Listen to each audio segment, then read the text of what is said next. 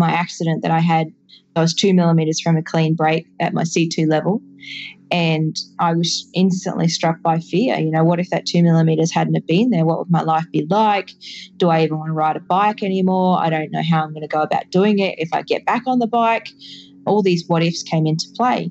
My coach just simply said to me, you're asking the right question, but you're using the wrong word. Don't ask what if, ask what is. And the simple difference is the tangible, real information you can use today to make a decision. If is fear-based, emotion-based. And emotion clouds our ability to see the information to make a decision. For me, that 2 millimeters, I was like, what if that 2 millimeters hadn't have happened? Whereas the is of that situation was simply the 2 millimeters saved my life. So you can look at one situation from two vastly different standpoints that will land you in two very different places. That is Australian cycling legend Anna Meares. And this is episode 339 of Better Than Yesterday. Better than yesterday. Better than yesterday. Oh, sure is good. Better than yesterday.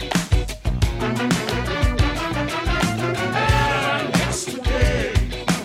Oh, sure is good. G'day and welcome to Better Than Yesterday. I'm Osher Günsberg. Thank you so very much for being here today.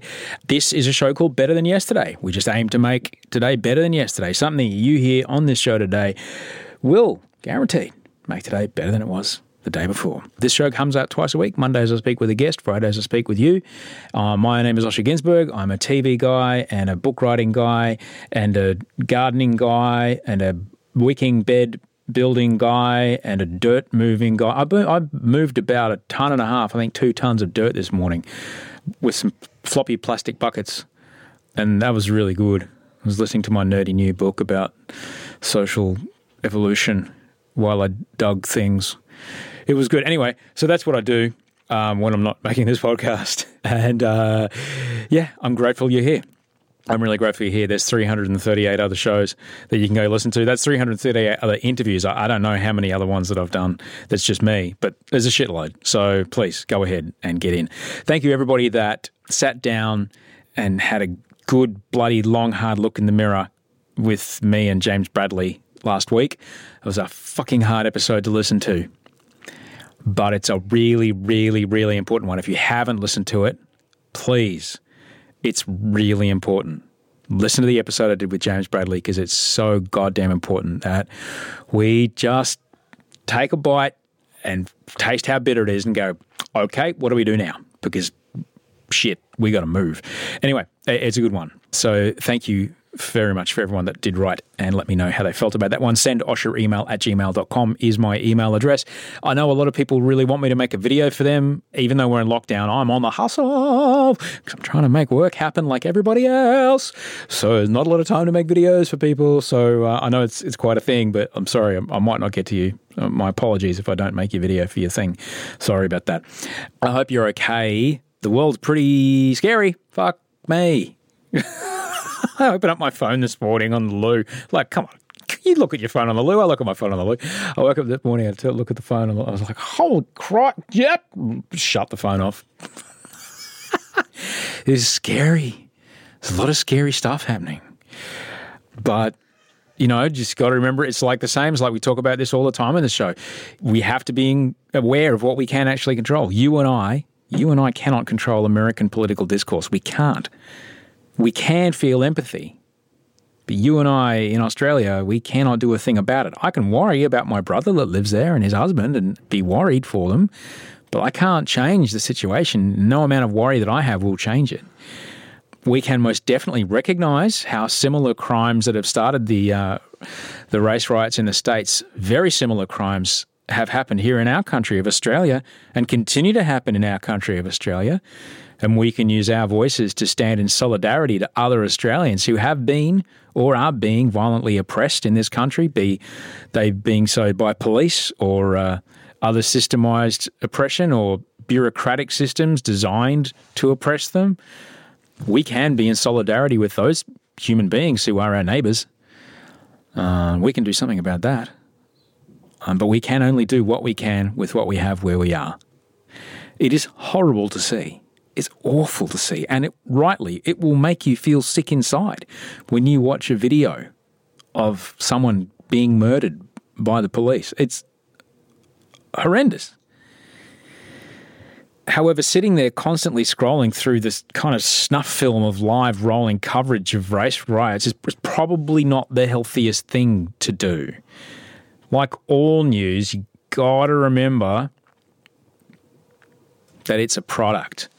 Just like the fast food fries, which have been designed specifically to tickle a part of your brain that makes you want to keep eating them. If you've read the book Fast Food Nation, you'll know it took years of research. There's a particular chemical that they've created that tickles the exact spot on your taste buds that make you go, oh shit, and you've got to grab another one. It's just a switch they've flicked. It doesn't make it tastier or not. It's just flicked a switch that makes you want to grab another fry. Similarly, news is designed to make you keep watching, keep clicking. And it only tends to ever focus on the extremes and the sensational. It can then kind of create a self-fulfilling prophecy, as we saw in the great run of toilet paper at the start of this year, in that news stories about no toilet paper led to more people buying toilet paper, which led to more news stories about toilet paper not being there. Yeah. So by all means, get informed and get into action. Do what you can. And it is important to take care of yourself. And remember that you cannot pour from an empty cup. Like Carla, my makeup artist, always tells me, you cannot pour from an empty cup. So recharge where you can. Eat right, sleep right, move right, connect with other people. If you don't do those 4 things, nothing is right. They can also involve moving a lot of dirt around, which I did today, and I felt a lot better afterwards. If you need me, I'm around. Send Osher email at gmail.com. You can also follow me on Instagram, Osher_Ginsberg. I hope you're doing okay. Before we get into my guest today, if cycling is your thing, if stories about triumphant female athletes is something that you'd like to hear, perhaps you would like to check out a previous episode of the show, episode 184 with Dr. Bridie O'Donnell. She's been on the show twice. This was her second appearance. She was also on episode 64 and 65. It was a double header. But 184 was particularly after an extraordinary event where she broke a world record. I won't need long to convince you to listen to the show. In fact, there's about 8 seconds of just listening to Bridie. It'll make you go, oh, fuck yeah, I've got to hear that. This is Dr. Bridie O'Donnell, and this is why you got to listen to episode 184. I may not be many things. I don't have a lot of physiological talent, but I am consistent, relentless, and they are my skills. So this is why it was the best event for me. You can find that podcast where you found this one. So let me tell you about my guest today. Anna Meares is the most decorated female track cyclist of all time. She's just written a new book. It's called Now, and you can get it where you get your books. At the age of 11, Anna began cycling competitively after seeing Kathy Watt win a gold medal at the 1994 Commonwealth Games. Since then, Anna has returned that favour and similarly inspired others to follow her onto the track, onto the bike. Anna Meares went on to represent Australia at 4 consecutive Olympic Games, 2004, 2008, 2012, 2016. She won medals at each of those games, 6 in total, 2 gold medals, 1 silver medal, 3 bronze. She is the only Australian athlete to reach the podium 4 Olympics in a row. Such is her standing as an athlete. Anna was chosen to be Australia's captain and flag bearer at the 2016 Rio Olympics. Now, Anna is no stranger to triumph over adversity. In 2007, just 7 months before the Beijing Olympics, Anna broke her neck during a crash that happened in a race in Los Angeles. What followed was a miraculous triumph over an insurmountable challenge. Her determination and drive to rehabilitate and rebuild her body is the stuff of legend, just one of the many parts of her journey that she covers in the book. She's on Twitter and Instagram at Anna Meares, Meares. So Anna, ANNAMEARES, Anna Meares. There's a lot of hubbub made about outstanding Australian athletes. We tend to idolise athletes a lot in our country. And when you look at the record, when you look at the influence, it is hard to go past the fact that Anna Meares is simply one of the most profoundly successful and influential athletes our country has ever produced. It was nothing short of brilliant to spend time with her the other day, and I'm sure you'll understand why I'm just in awe of her achievements on and off the track. If anything, just to listen to how Anna handles the times when she doesn't win. We talk a lot about when you win a gold medal, but to win a gold medal, you've got to have not won a lot. For example, she talks about in this conversation how when she came second at the London Olympics in the track sprint, in the final, she lost by 1/1000th of a second. And in her own words, she describes it that is less than the width of a line of a pencil on a piece of paper. How can you take a loss like that and use it instead of letting it beat her? There's so much in this conversation that I know I certainly got a lot from, and I cannot wait that you're going to listen to it. And I'm so grateful that Anna was generous enough to give so much of herself in this conversation that she could then give it to you. This podcast really made me want to go and ride my bike a lot. It'll probably do the same for you. Enjoy this conversation with Anna Meares. Good afternoon, Anna. Hello, Otter. How are you? Thank you so much for being so patient. As I'm sure you're totally aware, everything's been quite offset as far as baby naps go right now. I missed an interview last week because I thought I'll just sit on the couch, and I closed my eyes for like a second and I woke up like an hour later and I was shitting myself. Yeah. Yeah, we're trying to get some garden beds in the front. There's a bunch of rain coming, so we're trying to get these garden beds in, and I ordered 775 kilograms of the wrong kind of railway sleepers. Oh, shit. And a crane dropped them off. Don't worry, my wife only mentioned the mistake once, and I'm sure that's the very last time I'll ever hear about it, Anna. I'm sure. Yes, once is enough. I'm sure. That's it. No, it's okay. I deserve it. I rushed through and... That's a bugger. My focus has been very helpful in my career, yet there's sometimes when I can focus so intently, I don't look up. And then by the time I'm done, I look up, I'm like, oh shit, I'm in the wrong place. So I have to kind of manage that as I go. And unfortunately, it's a bit frustrating to Audrey trying to deal with someone who lives like that. But that's it. Are you going to make a new plan with the new sleepers? Look, there's now concrete involved. There's all kinds of things. There's corner posts. Oh, look at all these skills you're going to learn. Yeah, for a gardener, I make a great TV presenter, Anna. I ain't going to lie. Now, firstly, thank you so much for taking the time to speak with me. I know what it's like when baby's involved. My pleasure. I've got a great friend upstairs taking care of my daughter for me. So Right. And straight away, I thought, Evelyn, Stevie Wright has already written the best birthday song for her ever. Really? Don't you know it? No. I probably would once I hear it, because I'm the sort of person with music. I'm like, I'm not a big fan of Metallica. I don't think I like them. They're too heavy. And then I hear a song. I'm like, I love this song. And then they're like, this is Metallica. I'm like, oh, okay. Hang on. I'll see if I can play it for you. Hang on. Where is it? There it is. Is it Evie Part 1? Yeah, there it is. Remember, this is like, it's old though. Oh, yeah, of course.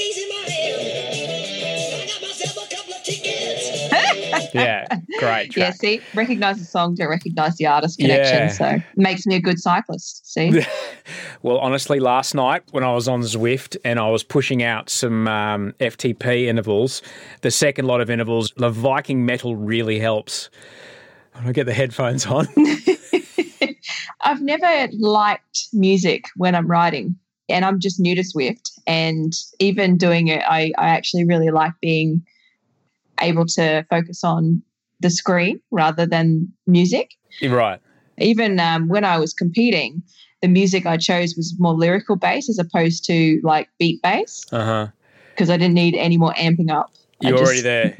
Yeah. You're already there.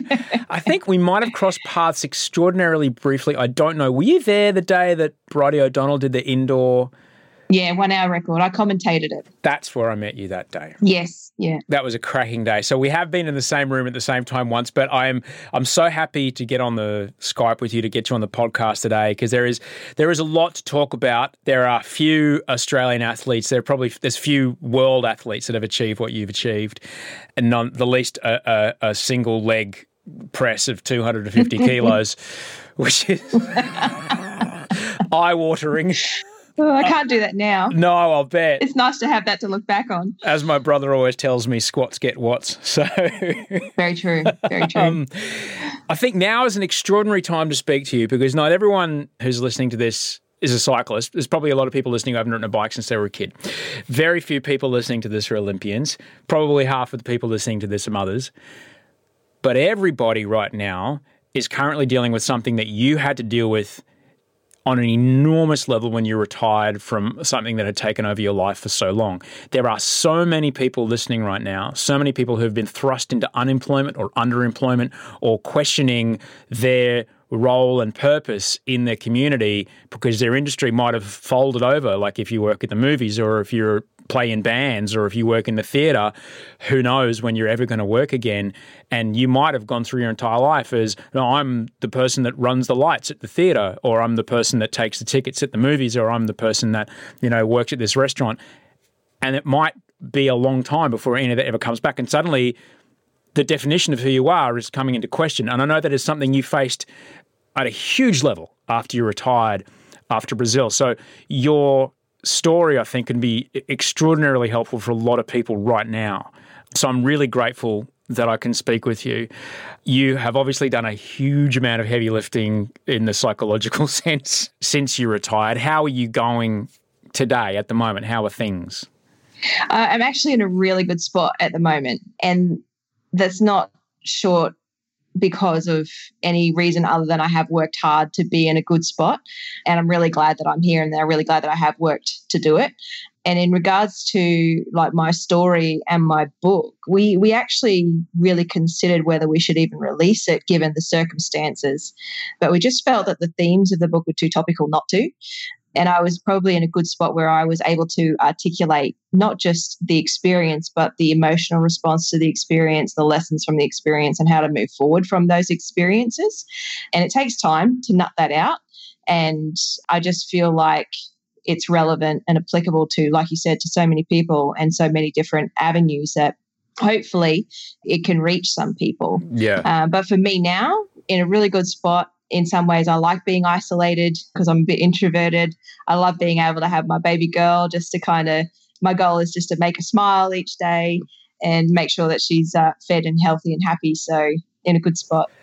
I did some work today with my long-time collaborators, my makeup artist and my stylist, and the three of us have worked together for a long time. And I was just telling them, like, yeah, lockdown is weird and it sucks and not working strange, but I get to wake up every day with Wolfie at baby o'clock and take him all the way through to his morning nap and let Audrey rest and just be there and giggle around on the floor and sing Cypress Hill songs with him. And it's extraordinary. Yeah. You can't worry about an economy and an environment and the fabric of society falling apart when you're like, okay, this baby wants my attention now.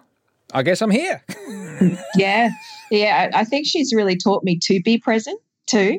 And even that can be a skill that's hard learnt as well, because we are so driven by things that we've learnt from in our past and where we don't want to be and where we want to be in our future, that often we can overlook the little things of today that can. Hey, I'm Ryan Reynolds. Recently, I asked Mint Mobile's legal team if big wireless companies are allowed to raise prices due to inflation. They said yes. And then when I asked if raising prices technically violates those onerous 2-year contracts, they said, "What the f*** are you talking about, you insane Hollywood ass?" So to recap, we're cutting the price of Mint Unlimited from $30 a month to just $15 a month. Give it a try at mintmobile.com/switch. $45 up front for 3 months plus taxes and fees. Promo rate for new customers for limited time. Unlimited more than 40 gigabytes per month. Slows full terms at mintmobile.com. Ever catch yourself eating the same flavorless dinner 3 days in a row? Dreaming of something better? Well, HelloFresh is your guilt-free dream come true, baby. It's me, Keke Palmer. Let's wake up those taste buds with hot, juicy pecan-crusted chicken or garlic butter shrimp scampi. Hello Fresh. Stop dreaming of all the delicious possibilities and dig in at HelloFresh.com. Let's get this dinner party started. Now's the time to save 30% on wedding jewelry, only on BlueNile.com. Make sure your wedding ring is the one with your pick of diamond and lab-grown diamond bands, all hand-finished and graded for excellence. Or surprise her with something blue she'll love for life, like a stunning pair of sapphire earrings. Blue Nile's jewelry experts are available 24/7 to help, from fit questions to style advice. Right now, get up to 30% off at BlueNile.com. BlueNile.com. Bring joy, or that can springboard us into tomorrow and next week. So she's definitely kept me present, but she's also slowed me down as well. Like, I'm so used to running like a bull at a gate, chasing really small time margins and working at the absolute pinnacle of everything that I do, that, slowing down and actually just sitting with her, I had to learn to do that because I haven't just stopped for a long time. Well, that's what it takes to be a professional athlete who can win at the level that you compete. It really is down to hundredths of a second, which is the heartbreaking thing about it, that especially in a 4-year Olympic cycle, you can put every ounce of effort you possibly can in for 4 years to lose by the width of a tyre in a bicycle race. And it's just, if you're a swimmer, it's the length of a fingernail. It really is. And that's just, my goodness, I've in our discipline, it's to the thousandth of a second. So It's the width of a lead pencil line drawn on a piece of paper. And I have been involved in races where I have won and lost by that margin. So you think about 4 years of preparation to come down to the width of a lead pencil line. It's pretty intense. Oh my God.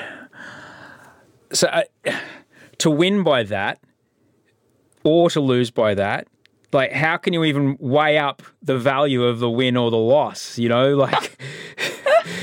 Well, when you win, you think, thank goodness, it's a big moment. Yeah.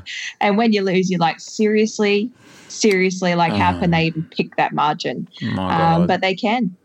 They can. My goodness me. You live in South Australia at the moment, don't you? Yes, in Radelaide. Radelaide, it sure is. I've spent my time there. I lived there for a while. But you weren't originally from there, were you? What part of Queensland were you from? A small town called Middlemount in central Queensland, in the Bowen Basin, in the coal industry area.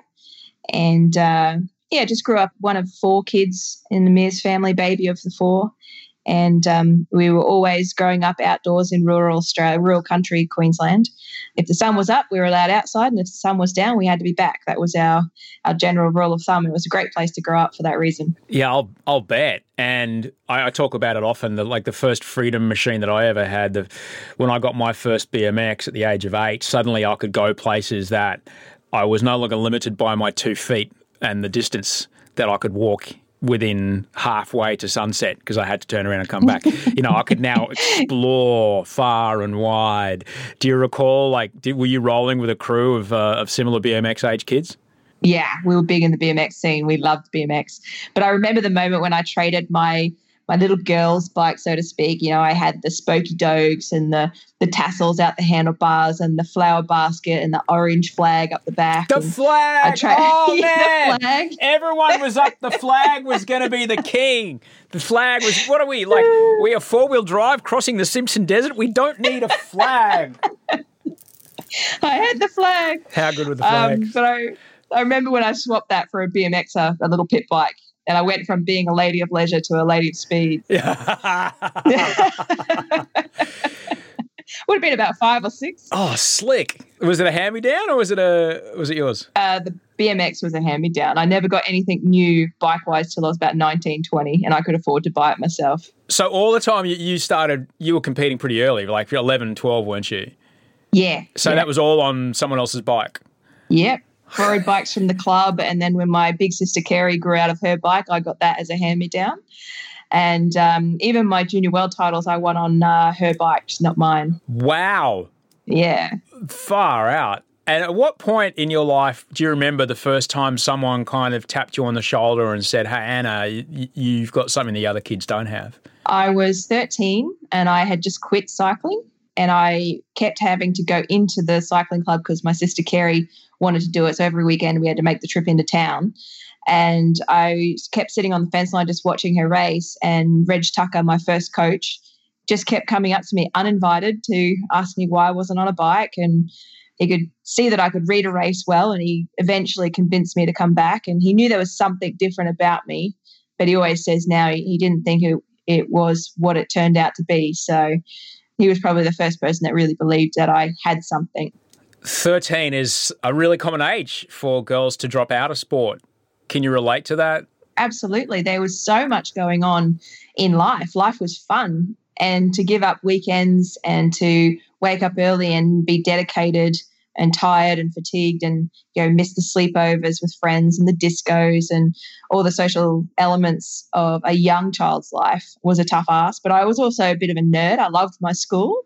Even though I was academically well inclined, I still loved my sport. So I kind of had a taste of cycling for 2 years, and I thought, I'm going to chase academics. And then eventually it was Reggie who convinced me to get back on the treadly. And at what point did it look like that, as high school starts to round out, at what point did it start to look like this could be a career to pursue? The year I was 16, turning 17. High school was hard for me to be able to fit training in, not just with school, but with my parents' takeaway shop as well. We had a barbecue takeaway shop that we had to work 7 days a week for 7 years. So my high school days was get up at 4, train from 5 to 7. I'd have a half-hour nap in the back of their car at the back of the chook shop. Then I'd go to school. After school, I'd do my shift. And then after my shift, I would do my track training and catch a lift home with them about 8:30, 9 o'clock. So my days were full. I got a lot of detentions at high school because I didn't get my homework done often. But I was 16. I'd won the Junior World Championships after, being involved with the sport for 5-6 years by that stage. And it was then that I thought maybe I could make something of it. I wasn't convinced, but just maybe. Like many people in lockdown, I've been trying to finish Netflix at the moment. And there's a really decisive moment in The Last Dance, the Michael Jordan doco, where he just plainly says, if I didn't have the competitive nature of my big brother, if I didn't have that, I wouldn't be where I am. What was it about the fact that your sister also cycled that, do you think, got you where you are? And what was it about that work ethic, that 7 days a week? This is the chook shop. This is what we do. We're doing barbecue chickens for the people. Let's do it. What was it about that, do you think, that carried you through the tough bits of your career? Well, in regards to my sister, the first thing is I was always competitive against her, even if it was calling top bunk, if it was the last bit of food on the table, shotgun for the car. Like, it was always a competition, and I was always really small compared to her. So I really had to fight hard because she didn't have to physically do too much to just push me aside, kind of thing. And even though we did BMX, we also did karate. So we were very physical. Our fights weren't just girly fights. Like, we fully got into it. So neither of us backed down, and both of us were pretty stubborn on that front. And so when we both got into the same sport, even though she really did protect me a lot, I always wanted to be better than her because she was already really, really good because she was physically more developed than I was. She was stronger, therefore she was faster. And Reggie always said I was like the ugly duckling. Eventually I was going to get my moment, but I had to wait a long time. So I think also where I fell in the family lineup, I was the baby of 4 kids. So there was no need for protection or this big sibling, big sister role that I had to play. Like, I was just into all my siblings' faces all the time. So I think that's just basically where that came from. But in regards to the dedication of the chook shop and the work ethic, I know I have my dad's stubborn nature, but I know that I also have my mum's just kind of get in and get it done type mentality as well. My mum never complained.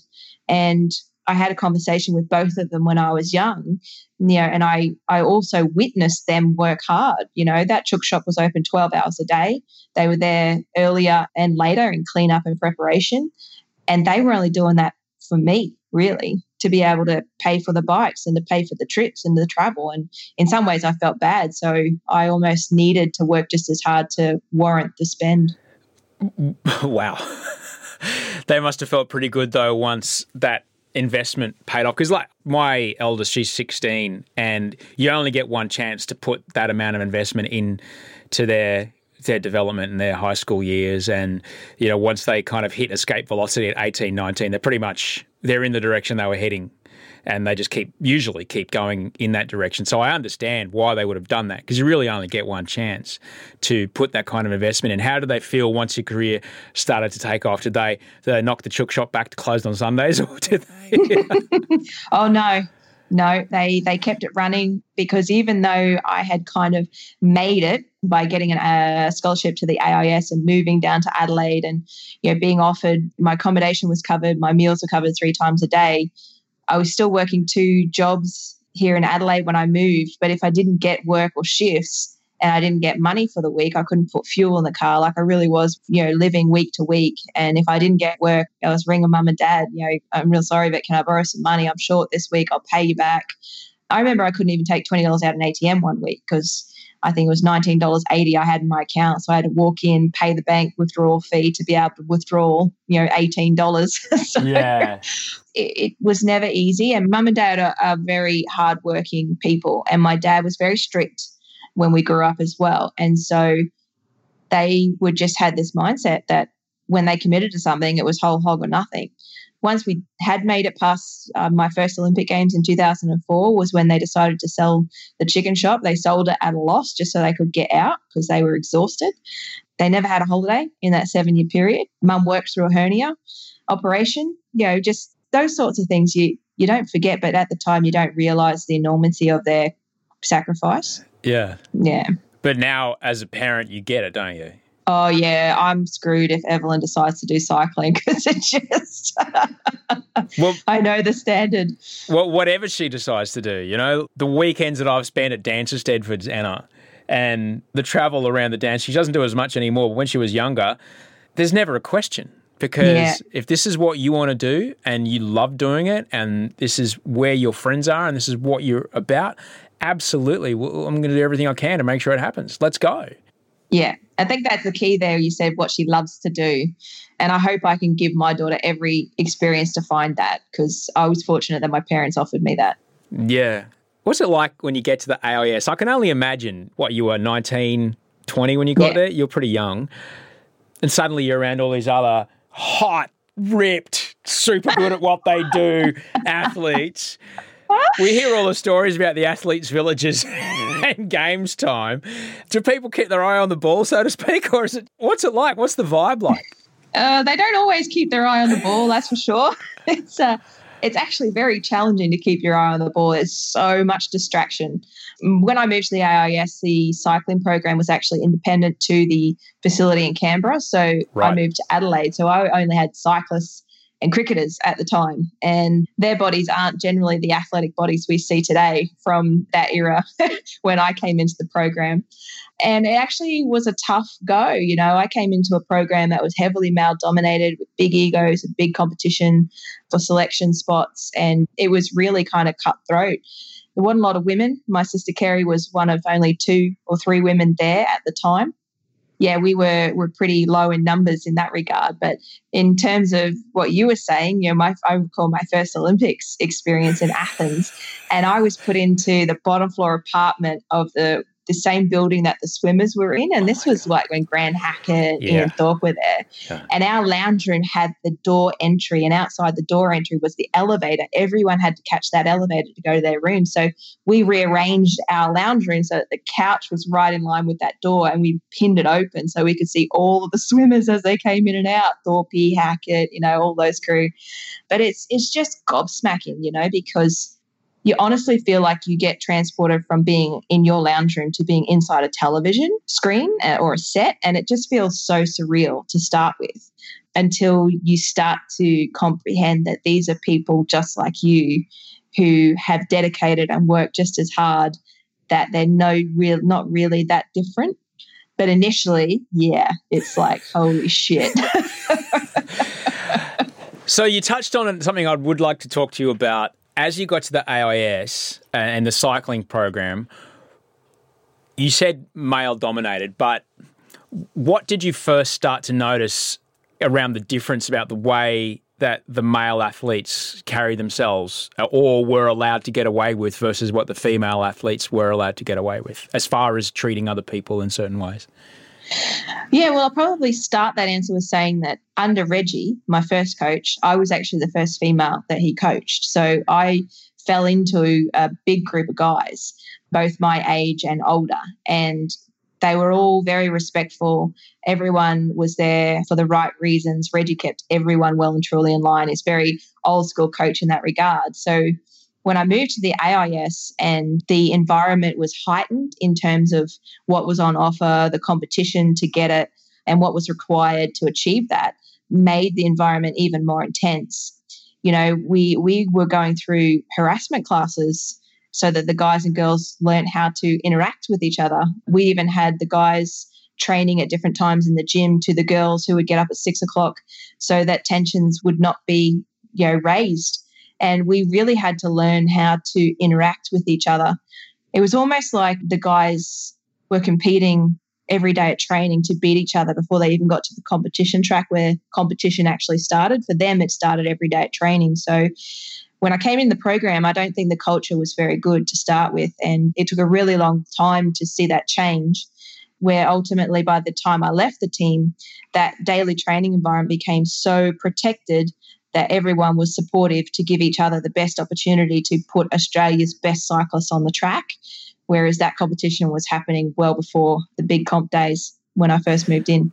There's obviously now, I'm so happy that here we are in 2020 and we have come so far in the way that male and female athletes are treated. We've still got forever to go as far as prize money goes and as far as sponsorship money and coverage goes, as far as press. Yet it's still a factor, and I'll use surfing as an example. It's still a factor that the highest paid female surfer in the world might not be the best female surfer in the world, but she'll be the one that looks the best in a bikini. And that's, pretty much everyone who's walked past an Alana Blanchard poster will know that. I'm not saying she's not a great surfer. She's an amazing surfer. But because she looks great in a bikini, she'll always earn more money than perhaps a better surfer who may not look as great in a bikini, and that's fine. That's just, bodies are different. When did you first start to notice the difference between how your appearance played a role in your success versus what the men were facing? Well, my first experience with body image was a really positive one at the AIS, because when I moved down, the first thing was I had to get, the DEXA scans, the skin pinch tests, weight, all that sort of stuff. And I remember stepping on the scales and the coach at the time, Martin Barres, looking over my shoulder to see what the number was. And I thought to myself, oh my God, he's not going to be impressed. I'm going to be going on a diet, all this sort of stuff. And the first thing he said to me was, you need to eat more food. You need to put on weight. Like, that really contradicts everything that socially you see in magazines and that you become stereotypically familiar with of a female body. And then really the first time I ever experienced what I look like in terms of comparative to another athlete, not necessarily the men in our team, because our sport's never been big in terms of sponsorship dollars and profile, was Vicky Pendleton coming up against my British rival in Vicky Pendleton, who was glamorous, who was physically very different to me. She was tall and quite skinny. I'm short and stocky. And going into London, when the rivalry was starting to really take hold and build, the media started to take hold of the differences they could correlate between the two of us, Aussie versus Brit, and the physical nature of our sport too, but also the tension that we had in our own relationship and rivalry as a result of competition over the years. I remember one of the headlines was just plain and simply broomstick versus lipstick. And I have never before been stopped in my tracks to feel so unattractive or be judged in such a way that was not even relatable to what I did as a profession. And how I got over that was simply my manager said to me, Anna, there are so many more uses for a broomstick than lipstick, so don't worry about that. At least I felt useful. But yeah, Victoria was the glamour queen of the British, not just cycling team, but the British Olympic team. And she was featured in Vogue. She was featured in all these incredible magazines, and I was not. And that was okay for me because it's not me. I don't have that image. I'm not comfortable in that way. Often you'll see me swim in board shorts and bikinis anyway. And then to step out onto a track where your body is covered by 1 millimeter thick piece of lycra from head to toe and be judged by the crowd, by social media at this stage, really prompted me to kind of put restrictions around what I engaged with, how accessible I made myself to people, and how much social media I interacted with, because it wasn't just me impacted by that, it was my family. My big sister, who's terribly protective, Tracy, she would ring me and she goes, "Have you read this article?" No, I haven't. I don't want to read the article, but I can put you in touch with someone if you need to vent because I don't want to be aware of whatever is in that article. And so I had to be very select in that way. I am so sorry that you went through that. I remember it, and when you are so focused on those, crikey, 10 seconds of your life, you've been working every goddamn day for 14 years, what 2000, I'm just trying, terrible maths, like a long time, all right? Yeah. And you have dedicated every waking hour and sleeping hour, because you want to get good sleep to recover, to this 10 seconds of your life. And it's being minimized to the point of comparing you to a cleaning implement. And you are of no value because you don't look the same as this other person. God damn it. I'm so sorry you went through that. Oh, that's okay. I appreciate that. But I don't know if you remember the Australian Story documentary that was done after the London Olympics. I actually interviewed that journalist that wrote that article, and he emphatically apologised because he just simply justified it by saying, I was just having fun. I didn't think that they would read it. I didn't think that it would hurt them. I was joining in with the vibe and the feel at the time. And it was similar, after I won my gold in London, I remember I had a lot of hate mail come in from UK citizens, and I set a deadline of 10 emails a day. I replied to every single hate mail that I got, and it took me over a year to do it. And a lot of those people just came back and said, "I'm so sorry. I had no idea you'd read it, let alone reply. I just needed somewhere to vent." And people just aren't aware that as soon as you put it out there, it can be accessed by that person and affect that person. So, yeah, there was still 5% of the emails I replied to that just plain came back and said, "Nah, nothing you can say can change my opinion of you." And then I was like, fine, I hit the delete button. Far out.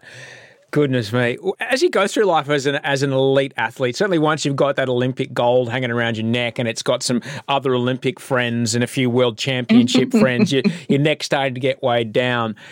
Do you find people treat you differently? Do you find that you've got more latitude in a social situation, whereas other people may have to use, just for example, more manners, or people are subservient to you? Like, do you find that things change a little? Things definitely change, but not in the way that I think you think, because people, to start with, didn't recognize me in a social setting because they're used to me being in a helmet, in lycra, sweating. And then when I turn up socially acceptably dressed and just engaging in a normal conversation, they don't realize who I am. And when they put two and two together is when I find social situations to become really uncomfortable, because there's a number of reactions that can come from it. One, it turns into an interview and we go away from the social setting and environment. Or the other one is they completely change and don't know how to interact with me, and so the conversation just stops.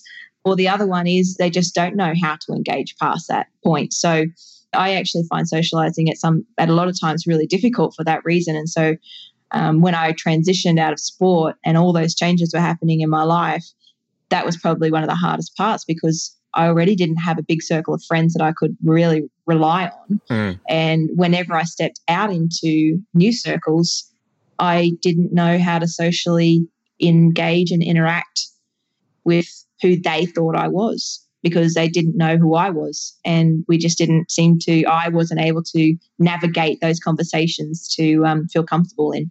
Because I see sometimes, particularly when 4 Olympic medals in 4 separate Olympics in an individual event is something no one else has ever done that. All right. But then, you get with male athletes, and, it's anecdotal, but I'm sure everyone will know what I'm talking about. If you take enough wickets, or you score enough goals, or you score enough tries, or you put the ball in the back of enough nets, you can be a bit of a fuckwit.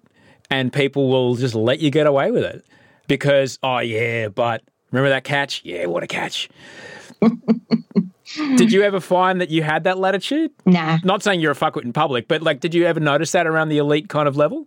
That I had latitude? Or in other athletes? Did you notice that in other athletes? Oh, yeah, for sure. And at times I found it very frustrating too, because in some ways I felt like I had to work harder for less as well. And I adjusted my lifestyle to, in some ways, appease the social perspective, so to speak. You know, I never went out and drank. And if I did, I went with a very tight-knit group of people who were aware of how I felt in those situations. And I never put myself in a compromising position at all, because I knew if I stuffed up once, that's it. I'd probably lose sponsors. I probably would have to be working for the next however many years to fix that, essentially. So, yeah, it can be very frustrating. And sport's really a competitive environment. And we're not just talking Olympic sport. We're talking about all the domestic codes as well. And, you know, so in some ways, the domestic codes get more attention, more sponsorship, more profile than international Olympic level competitors. And for us, the judgment can be much higher. Yeah, far out. Ever catch yourself eating the same flavorless dinner 3 days in a row? Dreaming of something better? Well, HelloFresh is your guilt-free dream come true, baby. It's me, Keke Palmer. Let's wake up those taste buds with hot, juicy pecan-crusted chicken or garlic butter shrimp scampi. Hello Fresh. Stop dreaming of all the delicious possibilities and dig in at HelloFresh.com. Let's get this dinner party started. There's never been a faster or easier way to start your weight loss journey than with PlushCare. PlushCare accepts most insurance plans and gives you online access to board-certified physicians who can prescribe FDA-approved weight loss medications like Wegovy and Zepbound for those who qualify. Take charge of your health and speak with a board-certified physician about a weight loss plan that's right for you. Get started today at plushcare.com/weight loss. That's plushcare.com/weight loss. plushcare.com/weight loss. You write about this in your book, and I've actually spoken to another Olympian actually who she actually made it all the way. She was another Queenslander, and she had this idea of this grand, beautiful retirement at the Gold Coast where she, you know, did the lap of honour and said goodbye. You had that in your mind that you'd make it through Rio and, you know, you'd say goodbye 2 years later on the Gold Coast in 2018. When it became evident that that wasn't going to happen, when the plans that you had in your mind, because I know visualization is a massive part of any athlete's life. Obviously, you'd visualize this as well. When that started to get evident that it wasn't going to happen, what was going on for you? There's a lot of emotion at that time for a number of different reasons. The perfect fairy tale ending, like you said, would have been at home on the Gold Coast in Queensland, where it all began for me, in the event that kicked it all off, with all the people who had made an impact, you know, because a lot of people see me as an individual athlete and you're selfish and all that sort of thing, but it takes a lot of people, even for an individual athlete, to be successful. And I really more wanted it for them, because not everyone could come to an Olympics. I couldn't afford to get all my family to an Olympic Games. My parents have been to 2, my siblings have been to none. I remember I got my own family just to one Com Games, which was in Melbourne, a home Com Games and a home Worlds. You know, outside of that, they were sitting by the phone waiting for a phone call with results. And so it guts you a bit, because you do start to live the moment before the moment actually happens, so to speak. And then when that changes, be it drastically or even a slow period of time, it can be hard to readjust the goalposts or the scope or the vision. But for me, Rio was my saving grace for a lot of reasons, but it was also a very difficult finish line to get to. By the time I got there, I felt like I had blood coming out of my fingernails from clawing to get there type thing. You know, it's the best way that I could describe both the desperation and the impact of making that happen. And so, yeah, it was hard to watch the Com Games on the Gold Coast, really hard, for a number of reasons. It was good because I had my name on the velodrome. That was very, very special. It was put there by public vote. even that was hard to comprehend for me because I'd not long buried my coach who had passed from motor neurone disease. And all I could think of was this man for 10 years had busted his ass for me to be successful. And he ended up with his name on a tombstone and I ended up with my name on a velodrome. And so that's how analytically and deep I think at times of situations and moments. And so also the first time in 20 years, I wouldn't be on the track. I'd just be in the track. And I didn't know how I was going to feel about that, to not be a part of a team that I had made my home and my family for a really long period of time. The anticipation of it was worse than actually being there. And once I got there, I was okay because I had my sister with me. I realized as someone watching, I could have a wine or a beer. I could heckle the poms. I could start to engage with my sport in a completely different manner to how I had for the last 2 decades of my life. And I actually had a really good time. But it was a very different experience of what I wanted that to be, for sure. So on the other side of Rio, as I mentioned at the start of this conversation, you're on the plane home, you got a business class seat because you won a medal, so that's nice. You get off the plane and, you know, I think in the Motley Crue book, The Dirt, they say someone should write an instruction manual on what to do now you've come off tour. And I know what it's like to be on tour. You're like, great, I have a structure, I have a routine, this is what I do every day. And then suddenly you're like, what do you mean I have to make up what I do today? What do you mean it's up to me? Once you were free of that structure, and I think this is what I think a lot of people might be able to benefit from your experience in, what did you first start to grapple with when you did retire? Once the structure of training had all gone away and your days were very different and you weren't getting up at Sparrows just to, you know, get on the bike.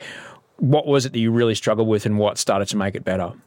The first thing I started to struggle with was the immense freedom that I all of a sudden had and how happy I was to feel like I had choice in everything that I could possibly do in the day. And it's not that I didn't have choice before. It's just that through my choice of being involved with sport naturally came the structured routine and delivery each day of making a set goal happen. Without a goal, without a direction, without a place to go every day, I started to become overwhelmed by the freedom that I had and miss the routine and structured life that I had become accustomed to, even though I knew I was prepared to leave it behind me. So I became quite confused with, if I knew I was prepared to leave it behind me, why am I struggling so much to let it go? And why is it impacting me in such a way? You know, right down to food choice. You know, I remember I woke up one morning and I thought, I'm going to have a bowl of Cocoa Pops, a Lamington and a block of chocolate just because I can. Because 12 months before the London Olympic Games, I didn't eat a single bit of chocolate and now I'm going to make up for that. But you feel pretty shit pretty quick after you do stuff like that. And we don't like feeling shit.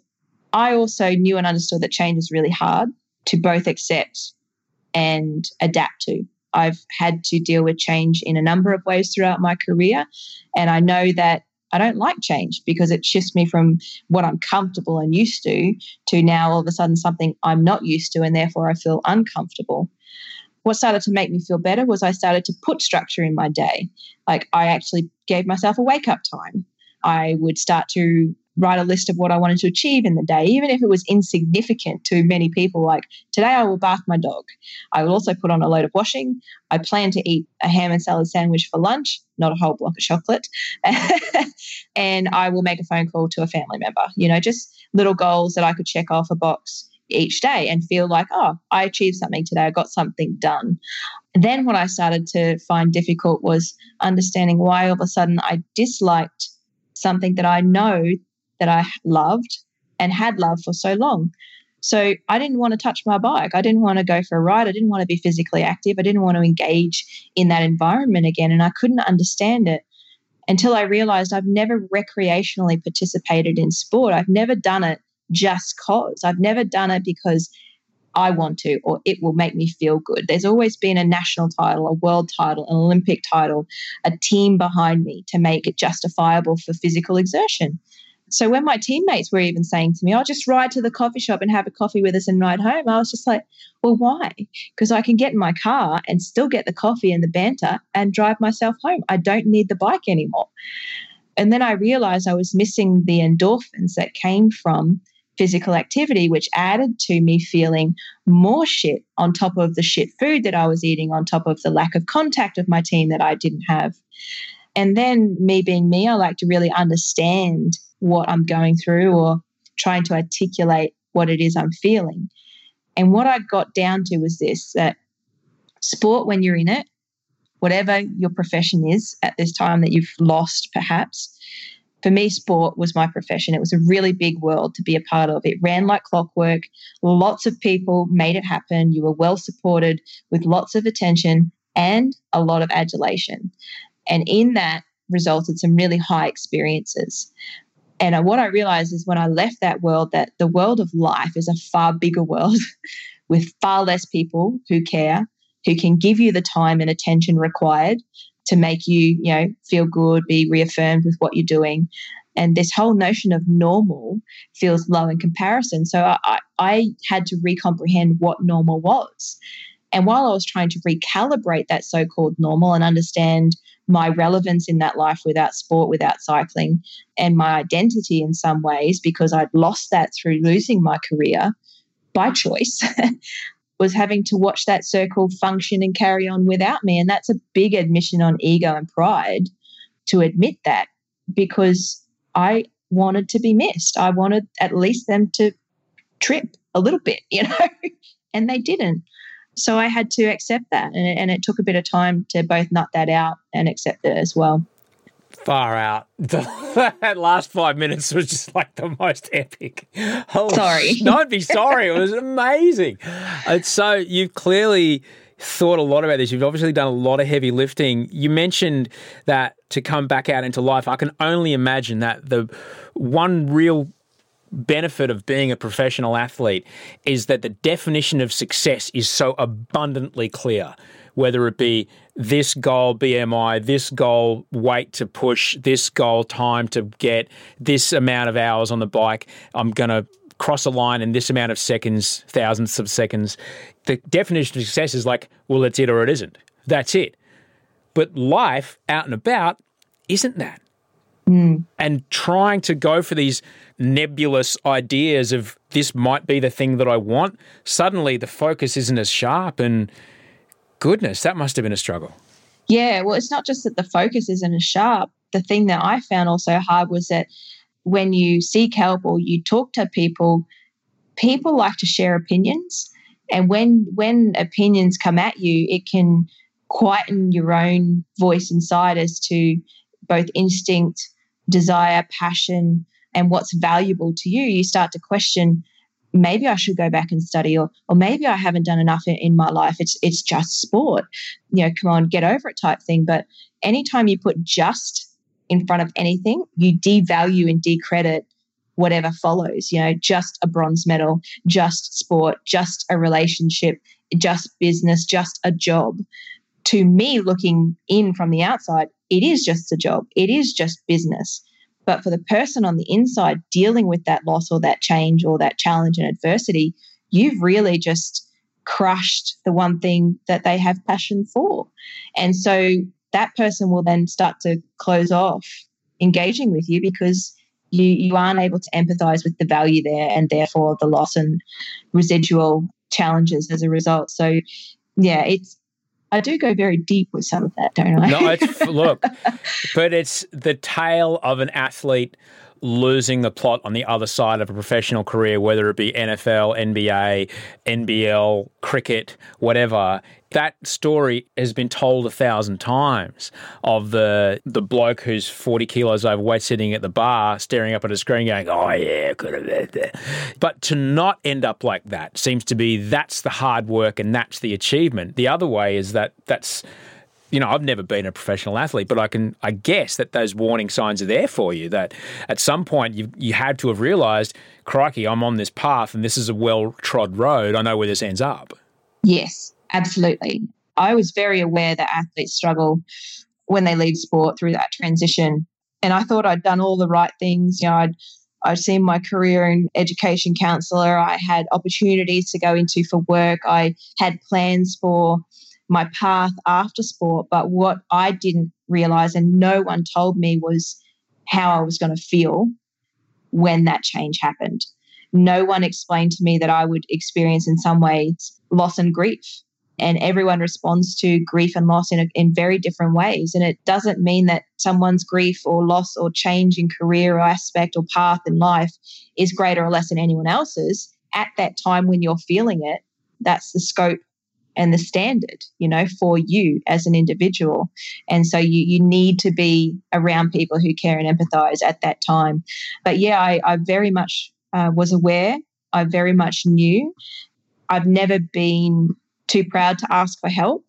And I got to a point where I realized that I needed it. When you did start to get to work, did you approach it with a similar zest and discipline?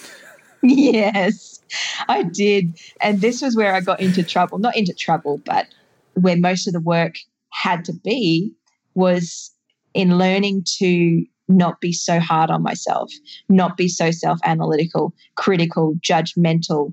You miss 1/1000th of a second, you'll go back to the drawing board and look for every tooth and nail that you can pull together to cross the T's and dot the I's to make that 1/100th of a 10th improvement for next time, maybe 2/100th of a 10th improvement for next time. And I realized that most people operate, say, between 70 and 85% in everyday life. And I couldn't comprehend how that was acceptable. I'm always punctual. If you're not 10 minutes early, you're 10 minutes late. And I couldn't believe how many people couldn't turn up on time for events and meetings. I was 6 minutes late for our podcast.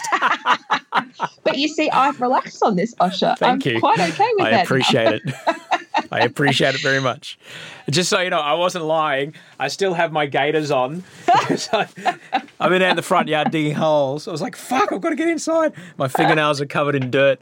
Sounds like a nice day. Yeah, it was fun out there. But yeah, so getting used to everybody else not, of course, people don't act like that because they're not elite athletes whose entire career prospects rely on being that 1/1000th of a second faster than the other person.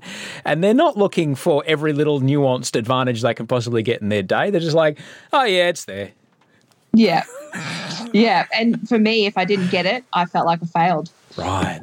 Yeah. So this whole notion of being what was successful and what was not had to be completely recalibrated from that point on. In this time when so many people are facing unemployment or underemployment or the prospect that their industry may not recover for some time, if it recovers, which is heavy, but that's what we're looking at. Yeah. The idea that, who am I? I'm a cyclist. And that's a really easy answer because it's a one-word, two-syllable, three-syllable? Cyclist, depending on what country you're from. It's a one-word answer that instantly puts a picture in someone else's mind. This is what I do. This is who I am. This gives you an idea exactly of what my day and my structure is like. Once that definition goes away, how do you start to rebuild that definition of yourself once that stops? Because a lot of people may be going for the first time, oh, my sense of purpose, my sense of, I never had to think about that stuff because what I did was every day I got up and I went and, worked on cars or changed tyres or whatever. Now I don't do that. What am I doing? What am I here for? Like, what would you have to say around trying to put your sense of purpose back together? In my experience, I had to try and separate what people thought I should, could, or would do as Anna Mears the cyclist and what I wanted to do as Anna. And that, in some ways, was brought to my attention by my partner, Nick, who said, what will make you happy? What will feed your soul at this time? And it took me a little while to kind of nut it out and work out where I might be interested in different things. But I knew I always loved art. I had been good at drawing and painting since I was a kid. I had not done it since school. So I looked into art and I just joined a class. I just started with joining a class and learning from the bottom again and being prepared to be at the bottom and work my way up. And I also knew I wanted to have the experience of family one day, but at the time I was single. I'd only just started in a relationship with my partner, Nick, and adoption in this country is pretty non-existent, especially if you're a single person. And so I was kind of steered by a friend into looking into fostering. And I went to a foster information session. It was the first time since I retired that I was smacked in the face by a piece of information that struck a chord with my heart. And it was just simply that this one organisation needed to house 600 kids a night in South Australia alone. And I couldn't wrap my head around the fact that we live in Australia, and in this state, 600 kids have nowhere to sleep at night safely. And I thought, if I can impact one child's life for a short period of time in a positive way, surely that has to be a good thing. And that was where I started to engage in a new passion. Believe me, I've tried a few different things and they didn't speak to me, and I started and I stopped and I went on to something else. But it takes time, and that's the frustrating thing, is there's actually no measure on that time. We all want a time measure on it. When am I going to know what's going to happen? When am I going to know when I'm going to pick up a new skill or a new job or a new career and all those sorts of things? And that's hard to let go of in order to let yourself find it in the first place. In context of what people are experiencing now, and you said the word in the question, Osher, you said if those things happen. And if is good to think about in terms of contingency planning, you know, in big picture stuff. But in situational response, if is a really crippling word to use because it invokes a fear response and fear and doubt. And for me, I learned the difference between what if and what is through my accident that I had in 2008, because I was 2 millimeters from a clean break at my C2 level. And in learning that, I was instantly struck by fear. You know, what if that 2 millimeters hadn't have been there? What would my life be like? Do I even want to ride a bike anymore? I don't know how I'm going to go about doing it if I get back on the bike. All these what ifs came into play. And my coach just simply said to me, you're asking the right question, but you're using the wrong word. Don't ask what if, ask what is. And the simple difference is the tangible, real information you can use today to make a decision. If is fear-based, emotion-based. And emotion clouds our ability, firstly, to see the information, to be able to logically utilize it to make a decision going forward. And I'll give you some examples. What if the coach puts me in front of the goals and I miss it for my team? What if I go for a job interview and I don't get the job? Like, those things haven't actually happened yet. But if you focus on that as an outcome, often you'll follow the process to make it happen. So for me, that 2 millimeters, I was like, what if that 2 millimeters hadn't have happened? Whereas the is of that situation was simply the 2 millimeters saved my life. You know, so you can look at one situation from two vastly different standpoints that will land you in two very different places. And I learned to ask what is in relation to a situation that I've been facing. It's not easy because you have to really learn to set aside emotional responses, but at the same time, it does help you get through situations. I guess it instantly snaps you into acceptance too, doesn't it? It does. Absolutely. Because we could be like, well, I haven't got a job right now. Or what if I never have a job? What if, you know, what if they say, I'm in my own example, what if they don't renew this particular show? I've got this mortgage. What if? And it snowballs. And it snowballs, yeah. And trust me, my brain is pretty damn good at that. But what is like, right now I've got, the job's still there. Right now we're still in production. You know, right now things are okay today. And I guess what I have to remind myself is that I've been unemployed before and I coped then. I'll cope again. And I guess it's just reminding yourself that you'll cope. Mm. Yeah, and not to visualize a bad situation for me, not to visualize a bad situation as, or the unwanted situation as something to be afraid of, but just to go, okay, well, if that happens, then I'm using the word again. Shit, Anna. You've tied me in a knot here. It's really hard, isn't it? You've tied me in a knot, but I like it. I really like it. That's a really good thing. What about when it comes to, you know, you mentioned, and I love that you mentioned the granularity of your checklist for the day. I most definitely can relate to that. There was times when I was really sick, there were times when my checklist literally read, and pardon me if you're eating, wake up, wee, make coffee, poo, run, eat, shower. You know, it was that. Yeah. Put shoes on. Like, it was that granular. And I would do it the day before. I would write that list out all the way to bed. And then the next day, it means that I had to make no decisions. I just had to Yeah. do the next thing on the list. Because when I found myself when I was out of, what do I do now? That led me to befuddlement, and I would sit there staring at the walls for an hour if I got trapped in it. But if I just went, what's next on the list? Oh, okay, that's what I'm doing now. Boom, boom, boom, boom, boom. And I can really relate to that as a technique as far as writing things down. Speaking of writing things down, I know you wrote a lot as a part of your, I'm going to call it recovery from being a professional athlete. You wrote a lot during that time. How do you find the writing helped you, and why would you say that other people might want to give it a go? Yeah, this idea came from my dad and also my psychiatrist at the time, my psychologist, Rita Princey Hubbard, for me, the reason why writing was kind of offered as a outlet was because I was fine in the day. Like you said, I had a checklist. I had things to do, to focus on. I had people that I could tap into and engage if I needed to burn more time in the day. But as soon as it came to night and late night, when everyone is asleep because they're on a good cycle themselves in their day, it was too quiet for me. It was too quiet for my head, and my head would just go into overdrive. Like, I'm quick on a bike, but you put me at a quiet night when I'm emotionally not in a good space, and my head will just run away with me.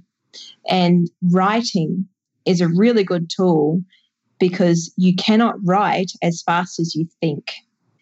And what writing does, writing every thought, every word that comes into your head, is it makes your mind slow down so that your hands can keep up pen to paper. And what it also does is it allows you to fatigue yourself through the process of all that stuff that's going around inside the head. And then you just close the book. Once you get tired or once you've emotionally exhausted yourself, I just close the book. By closing the book, I could finally just sleep. And times I would wake up in the morning and I'd reread it. And I'm like, holy shit, was that really what was going through my head at the time? Yeah. And then the other thing is, when you find someone that you can trust, that you can verbalize those thoughts to, it's very different hearing it in your own head to actually hearing it out aloud. And you can catch yourself in lessons when you give yourself or have someone that can soundboard in that way. And for me, that's what writing was about. Writing was simply just to get all the shit out of my head and slow it down to a point where I could rest. And some of it was very confronting, which is why when I felt capable, I burnt it, because it was only to help me. It's not for any other reason or any other person. Yeah, you're just taking out the rubbish, I find. That's what you're doing. Yeah. You get Do a bit of dusting. I got to do it every morning. I have to do it every morning. I put Wolfie in this little octagon. He's got a little rage cage that he sits in. And while he's working on his poo, he's got to move around. He's a little boy. He's got to get it moving to get it coming out. Yeah, no, I totally get it. I write it all down. I write it all out. And I rarely, if ever, go back and read it again. Yeah. But it's just like, it's taking out the rubbish, getting it out of your head.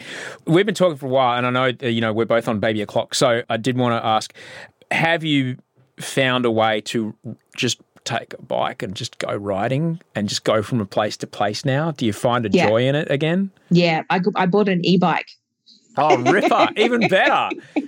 Technically, a lot of people might say that I'm cheating. Stuff them. They can get stuffed. Is the wind in your face? Are endorphins and is serotonin and dopamine getting into your body? Yes. Go ahead. Yeah, have at you.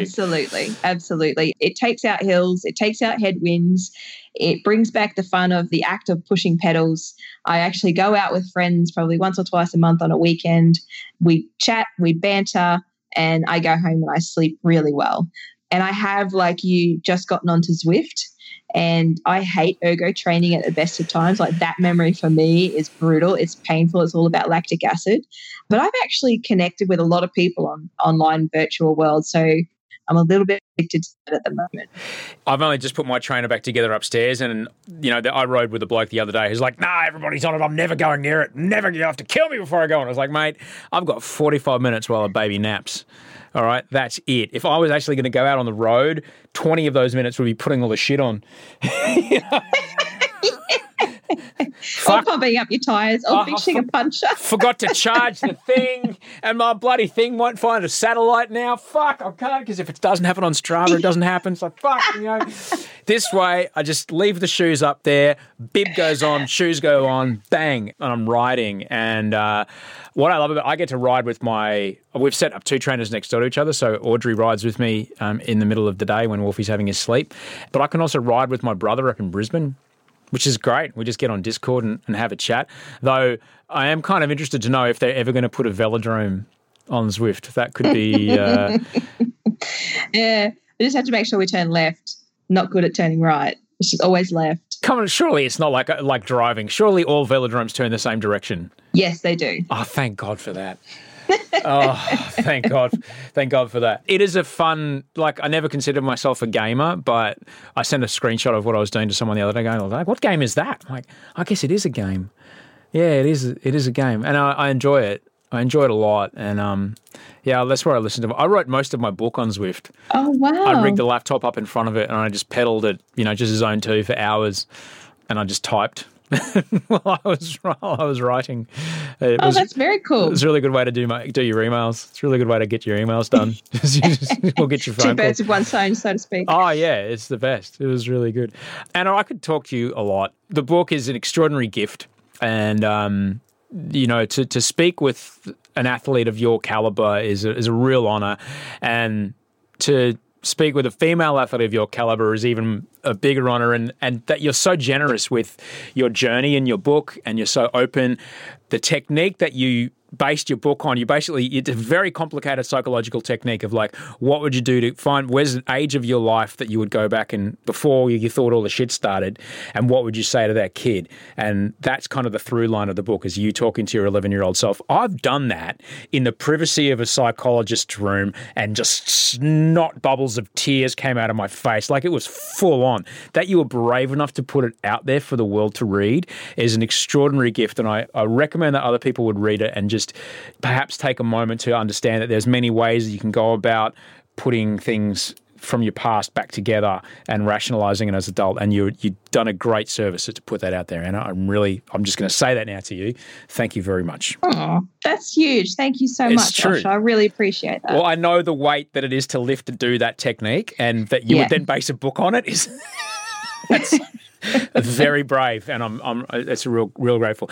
Well, I guess I'll see you writing on the internet somewhere. I will desperately try and keep up with you, because my watts per kilo are just, oh my God.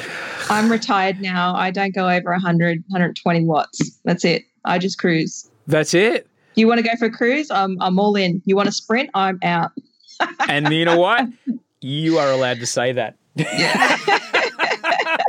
All right, we'll try and get a meetup happening in nap time. Definitely. You got it. Anna, you're the best. Thanks for your time today. Thanks, Osher. That was Anna Meares. Oh, she's great. Anna, ANNAMEARES. That's her tag on Instagram and on Twitter. Her book is called Now. It's available wherever you get your books. It's out today. It's out at the moment. Go grab it. It's a killer read. We talked a lot about Zwift at the end there. If you do pop onto Zwift, I'll be there. She'll probably be there. I've really been enjoying getting on there while baby naps. Thank you so much for listening. Do look after yourself. Try to take care. Be informed, but not obsessed. Make sure you take time to do everything else. Thank you so much for listening. I'll talk to you on Friday. Until we speak then, sleep well and dream of beautiful things.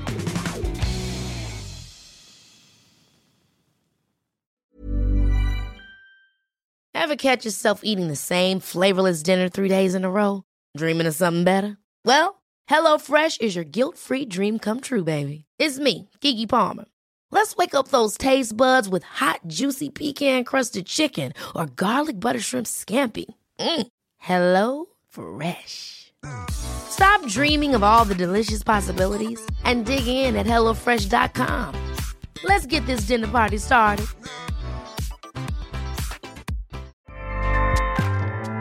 Acast powers the world's best podcasts. Here's a show that we recommend.